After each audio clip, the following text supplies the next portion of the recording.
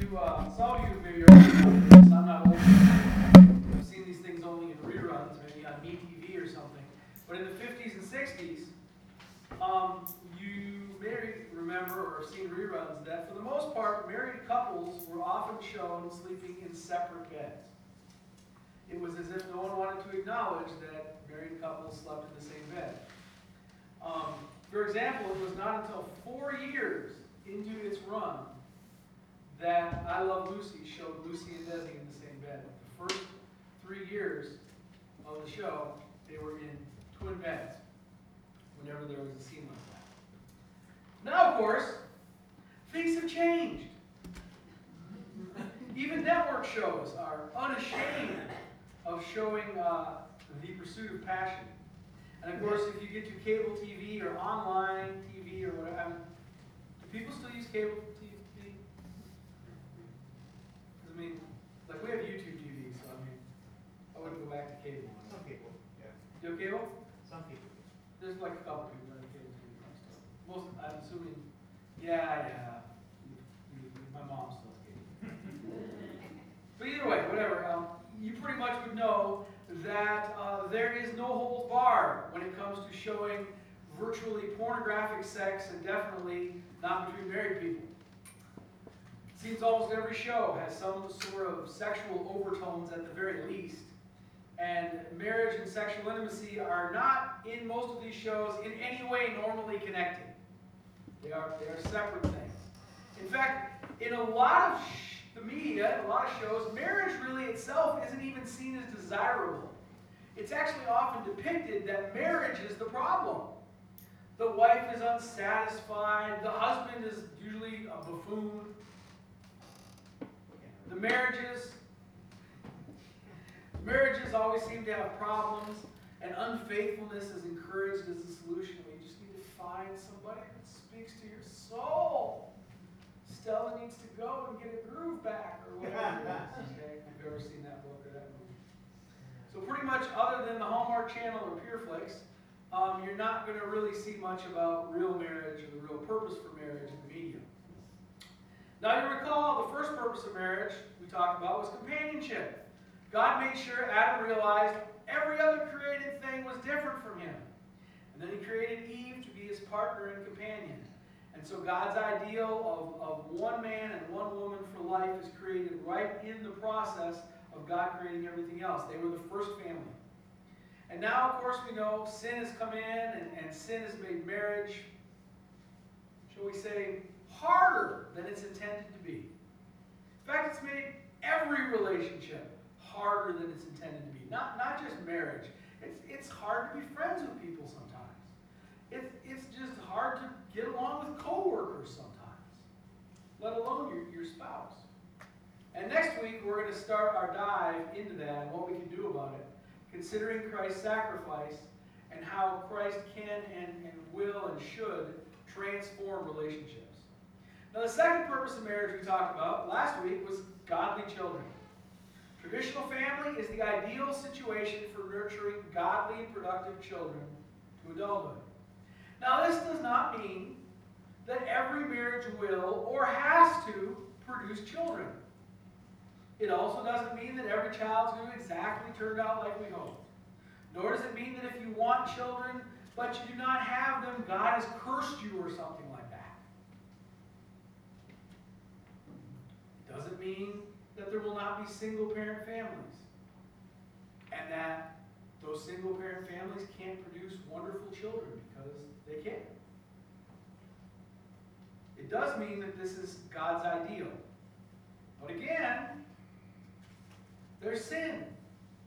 And in a couple weeks, well, about three weeks, because Dan Andrews is preaching in between there, we're going to talk about how sin really complicates raising kids. And all the parents are thinking, that's right, those kids and their sin really complicates raising them. Well, guess what? Guess what, parents? Your sin really complicates raising them too. It's both. But again, in Christ, there's hope even for the toughest kid and even for the most struggling parents. Now today we're going to go to the third purpose of marriage, which you're probably guessing because I've already hinted at it, which my guess is some of you will be a little bit uncomfortable talking about this because we don't normally talk about sex in church. However, sexual intimacy is something God created, and therefore it is good. If God created it, his idea can't be bad. Now, it can be used wrongly, but that wasn't God's idea. God's idea was for the man to leave his father and mother and cleave to his wife, and the two become one flesh. The one flesh being the intimacy part. So the third purpose of marriage is to provide the safest context for physical intimacy. We're going to start in 1 Corinthians chapter 7. You ever notice, this is just an aside, this isn't in the notes, whenever you go to a passage, whenever you think about going to something in Corinthians, you know that there's some problem that Paul has to deal with, right? It's always something with those guys. Those Corinthians, always something. Now, concerning the matters about which you wrote, it is good for a man not to have sexual relations with a woman. That's what the Corinthians were saying. But because of the temptation to sexual immorality, each man should have his own wife and each woman her own husband. The husband should give to his wife her conjugal rights, and likewise the wife to her husband. For the wife does not have authority over her own body, but the husband does, and the husband does not have authority over his own body, but the wife does. Do not deprive one another, except perhaps by agreement for a limited time, that you may devote yourselves to prayer. But then come together again, so that Satan may not tempt you because of your lack of self-control. Though as a concession, not a command, I say this: I wish that all were as I myself am. Right, Paul was single. Notice he says it's a concession, not a command.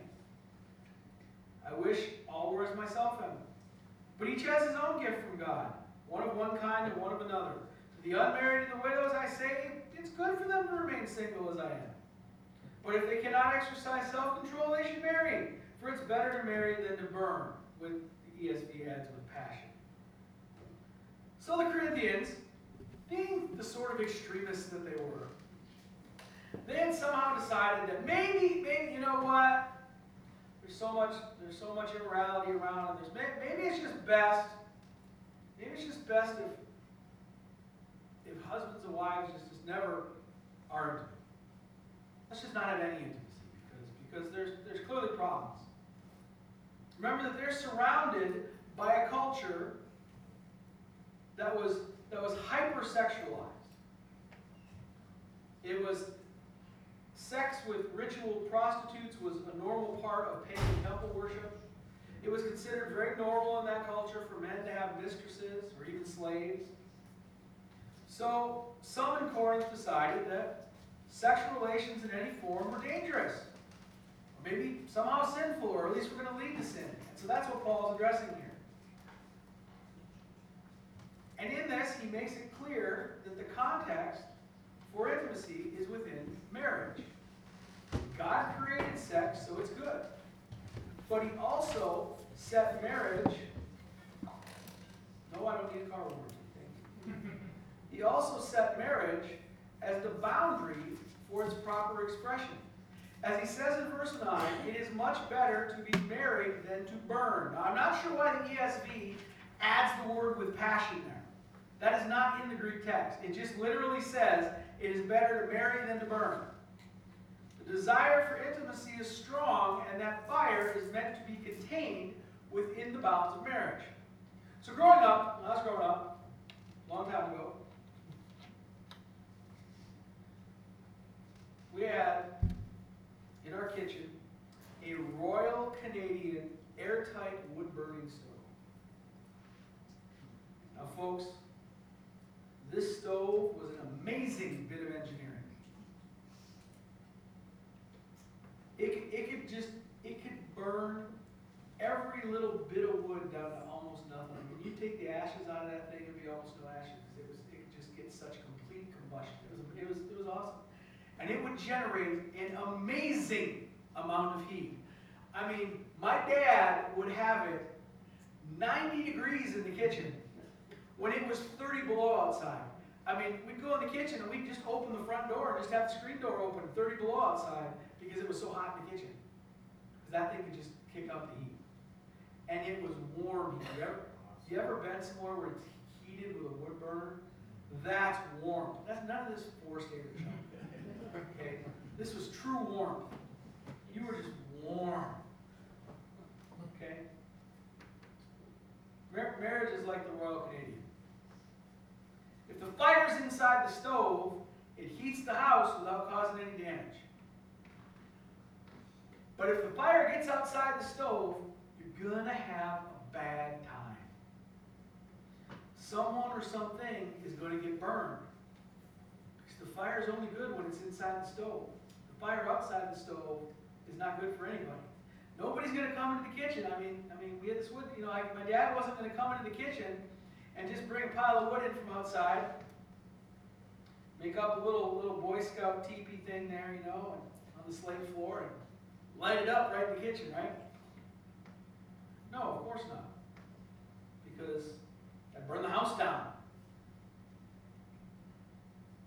That's exactly what intimacy outside of marriage is like. It's trying to have a fire outside the stove. It's playing with fire without the proper container for the fire to be in. Now this echoes other teaching in the New Testament. For example, Hebrews 13:4 says, "Let marriage be held in honor among all, and let the marriage bed be undefiled, for God will judge the sexually immoral and the adulterous."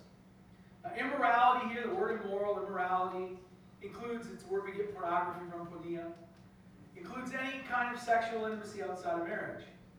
And of course, then adultery is just a subset of that, right? Because that's intimacy with someone other than our spouse when we're married. So you're pretty much covering every circumstance there. He says that marriage is to be held in honor and undefiled. That intimacy is to be kept within marriage. Paul also warns, he says that since marriage is the proper context for intimacy, that to deprive a spouse of intimacy is not proper under normal circumstances. The fire is meant to be within marriage, and whether we like it or not, if that need isn't being met, somebody might decide to go find another place to light a match.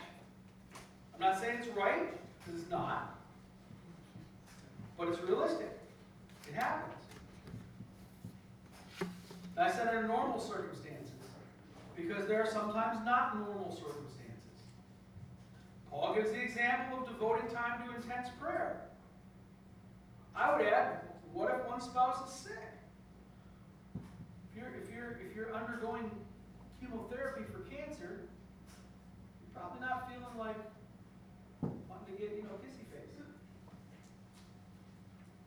What about when the kids are young and literally it takes so much time and energy you can barely function? Yeah. Oh. Barely function. As with anything, we have to be reasonable and understand that while physical intimacy is one purpose for marriage, it is not the only purpose. There are other purposes. Also, and maybe you've heard some preachers say this before, and if they have, shame on them. I'd like to note that this passage has been used improperly by some teachers to try and say that a spouse should be able to demand intimacy whenever they want and not be refused. Has anyone else ever heard that teaching besides me? Survey says, It doesn't say that. It says one spouse should not, as a practice, deprive the other spouse. It does not say that one spouse is entitled to demand intimacy whenever they want. You want to cause some real problems in your marriage? Try going down that road. Yeah, that's not going to fly. Okay? That's not going to fly. Now I realize that everything I've just said, that all this kind of teaching completely flies in the face of everything going on in our culture. Right?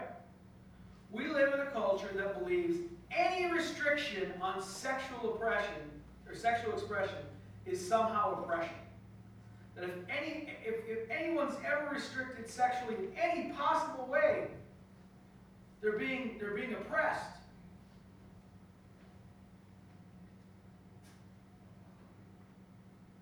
We live in a culture where the majority of our entertainment media is either directly or tangentially celebrating, promoting, or exhibiting various forms of immorality.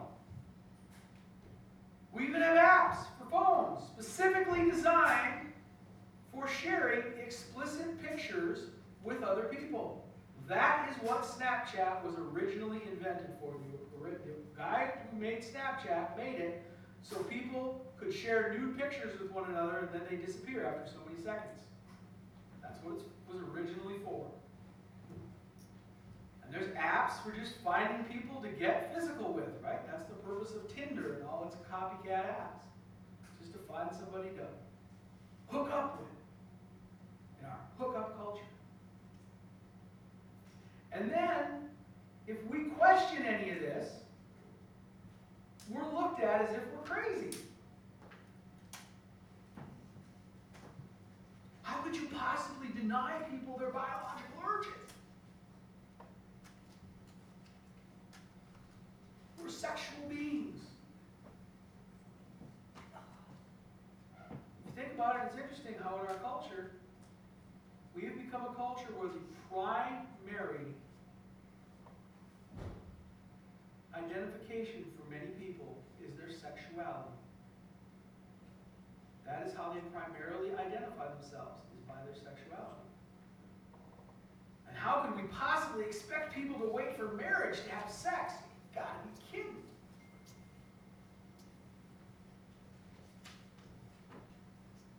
I remember talking to a guy a few years ago, well, many years ago, who just couldn't imagine marrying someone that he had not slept with because what if they weren't sexually compatible? Well, I don't know if that's a thing or not, but if people waited until marriage, that wouldn't be an issue because the only person you need to be compatible with is the only person you've ever been intimate with. Problem solved. Further, remember purpose number 2? It's godly offspring, right? We got an epidemic of children born to single parents, and that's tragic.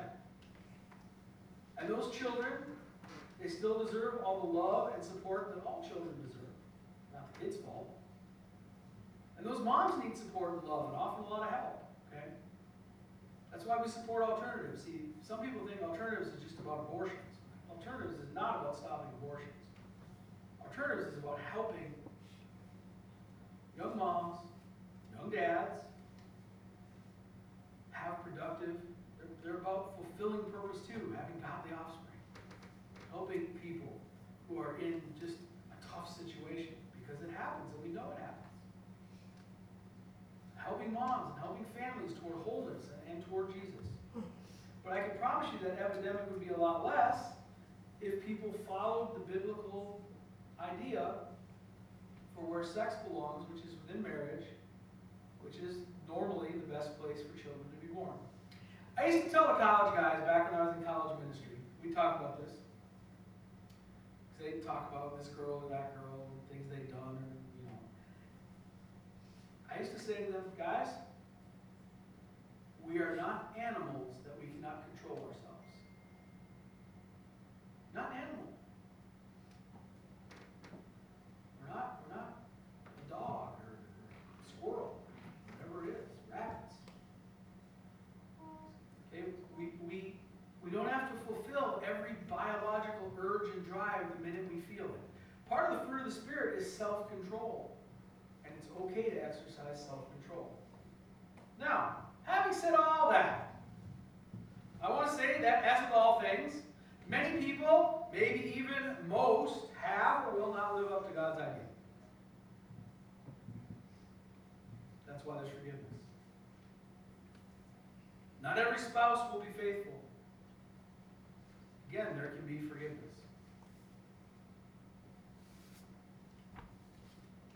Now, sometimes there can't be, because some spouses are just so bad that it's going to end in divorce. It doesn't have to be necessarily.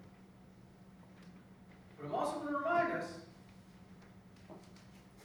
that it's a lot easier to keep the fire in the stove than it is to have the fire department come and put the house out while the house is burning down. Okay. There you go. Most uncomfortable 15 minutes of church that you like. Finally, the last purpose of the church. See, you're getting a two for today, so we're getting to the fourth purpose too. Aren't you glad I'm not going to talk about sex for the entire half hour? Last purpose of the church has to do with how we reflect the love of Jesus for his bride, the church, which I call spiritual modeling. It's purpose 4. I'm going to read you a long passage from Ephesians, starting with verse 17, actually. Therefore, do not be foolish, but understand what the will of the Lord is. You know, anytime the scriptures say something like, understand what the will of the Lord is, my ears perk up, right? And I go, ooh, I like this, because it's just going to, because sometimes I'm not real smart. So it's going to come right out and tell me what the will of the Lord is. This is great. That's handy. I don't have to guess. Does God really want? No, he's going to tell me. Do not get drunk with wine, for that is debauchery, but be filled with the Spirit, addressing one another in psalms and hymns and spiritual songs, and songs with a good backbeat, and songs with lots of electric guitar. Oh, that's not it. Singing and making melody to the Lord with your heart. Giving thanks always and for everything to God the Father in the name of our Lord Jesus Christ, submitting to one another out of reverence for Christ. Wives, submit to your own husbands as to the Lord, for the husband's the head of the wife, even as Christ is the head of the church, his body, and is himself its Savior. Now as the church submits to Christ, so wives should submit in everything to their husbands. Husbands, love your wives as Christ loved the church and gave him up for her, that he might sanctify her, having cleansed her by the washing of water with the word, so that he might present the church to himself in splendor, without spot or wrinkle or any such thing, that she might be holy and without blemish. In the same way, husbands should love their wives as their own bodies. He who loves his wife loves himself. For no one ever hated his own flesh, but nourishes it and cherishes it, just as Christ does the church, because we are members of his body. Therefore, a man shall leave his father and mother and hold fast to his wife, and the two shall become one flesh. This mystery is profound, and I am saying it refers to Christ and the church. However, let each one of you love his wife as himself, and the wife see that she respects her husband. That was a long reading, I know. But I want us to make sure we have the full context, because sometimes you read the passage from verse 21 on, not realizing it's part of the longer passage where he's talking about what the will of the Lord is, not being foolish, and that sort of thing, and being filled with the Spirit. And so the fourth purpose of marriage is understood in that context. And it's about living out God's will and living according to his Spirit. Now, I'm going to have a lot to say about this passage next week. Because I know it's a passage that everybody likes to have an opinion on. Everybody loves to have an opinion on this passage. Now, I'm going to say for now, about all the things that right now you're thinking, is he going to talk about that whole submit thing? And what does it mean for guys that love their wives? Like, okay, right? Because some people get intense about that. We'll talk about that next week. Because I'm going to argue that to understand this passage as it relates to the marriage relationship itself, it has to be seen in light of Genesis chapter 3 and how sin corrupted marriage. If you don't understand Genesis chapter 3, you're going to come to the wrong conclusion about Ephesians chapter 5. Once we see it in that light, all these words that we love to hate, like submission and respect and all that, are going to make a lot more sense. Okay. So you can save your fruit throw until next week. Right? The main point I want us to get today is that in this passage, God intends for marriage to be a spiritual model of his love and redemptive work for his bride, the church. Paul tells us here that marriage is a model of how Christ and the church interact, and that Christ's love and sacrifice for the church are the model of how marriage is to work. They're to model each other. In an ideally functioning marriage, there is love and there is sacrifice. There's nurturing, just like there is between Christ and his church. Now, I think that's kind of a critical thing in a world where so many marriages end in divorce, and where so many churches are about anything but Jesus, and in his name loving and nurturing people. Those those two things are tied together. Worldly churches that are centered on worldly things are going to produce worldly marriages. And worldly marriages are going to tend to lead to worldly churches. We need families that love and give themselves up for one another like Christ does. And we need churches that will love and serve one another and their community like Christ does his church. Healthy marriages reflect what a church should be. And healthy churches should nurture the love of Jesus between spouses and families. You know, it's interesting to me. We spend a lot of time talking about a relationship with Jesus. But in all honesty, most of what we teach and how we pursue that relationship, especially, in the last 100 years or so, is basically transactional. Jesus died for me, therefore I should do these things, and he should do these things for me. That's transactional. Jesus died, I'll obey some rules. I'll do these, I'll put $10 in the plate because Jesus died for me, whatever it is. But pretty lacking teaching about true love relationship between Jesus and his bride. And I think that reflects a lot on how marriages play out in the church. Marriages tend to also become, over time, very transactional. This spouse does this. That spouse does that. We coordinate the kids and work, and somebody's got to get this one to sports, and somebody's got to get this one to music, and we got to do this, and there's not nearly enough loving relationship going on because everything's become transactional. You do this for me, I'll do this for you. There's not that loving relationship always on the level of Jesus and his church. I'm not saying there's not love there.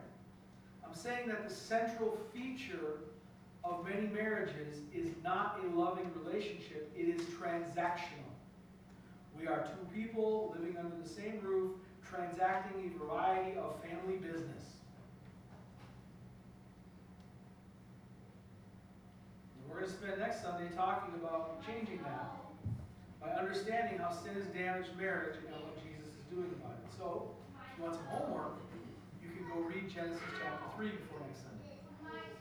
So I'm going to have a lot to say about that. And I'm going to say some things that maybe you have not heard before about Genesis chapter 3. Okay, so now we've got an outline, right, of the 4 purposes of marriage. Companionship, nurturing children, providing the proper context for physical intimacy that gives us those children, and spiritually modeling Christ and his love for his church. And we know sin has deeply corrupted each of those purposes. And we know every one of them is harder than God intended. Everybody, did you ever hear the old military axiom about how every plan works until it hits the enemy? Every set of parents think that they've got this whole, they know how they're going to raise kids until they have kids. And then it all goes up there. When I have kids, I'm going to. Oh, believe me, I had all sorts of good ideas. Yeah, okay. They were gone. They flew out of the face of the enemy. No, I'm just kidding. Every parent has ideas. Okay? Every husband or wife. I don't think anybody, at least normal, stands at the altar and gives their vows thinking that they're going to end up in a transactional relationship, or that they got ideas. We all had ideas of how marriage is going to be and how great it's going to be. I mean, I don't think anybody goes in, I hope not. I hope nobody stands at the altar and goes, man, marriage is going to really stink. Right? You guys know that song, right? Jay Giles Band? Love Stinks? Yeah, yeah. It's on the wedding scene. I've never seen that movie. So. Because Because that movie has Adam Sandler in it. And when I see Adam Sandler, I go the other direction. Because there are a few actors I dislike more than Adam Sandler. So, anyway, we won't have a sermon on Adam Sandler. Right? It's all hard, right? Everybody thinks they got all the great ideas about marriage and parenting and everything, and then they get married and they have kids and it's all, it's all hard in the God's hands. That's because of sin. But in Christ, we're going to find that there's hope for the redemption of every one of these four purposes, so that through them we can serve God, we can be whole, and we can be happy and fulfilled in every aspect of every relationship. Let's pray. Father God, now that we've looked at why you created marriage and family, we acknowledge that it's not always as easy as we wish it was. Because sin has corrupted your ideal, and now we have a lot of work to do. But yet, Jesus didn't come just to redeem us from hell. But in fact, He came so that we can have life and life abundantly. And part of that is marriage and children and families that overcome the curse of sin and can live in new gospel life through Jesus. We look forward to that in every one of our relationships.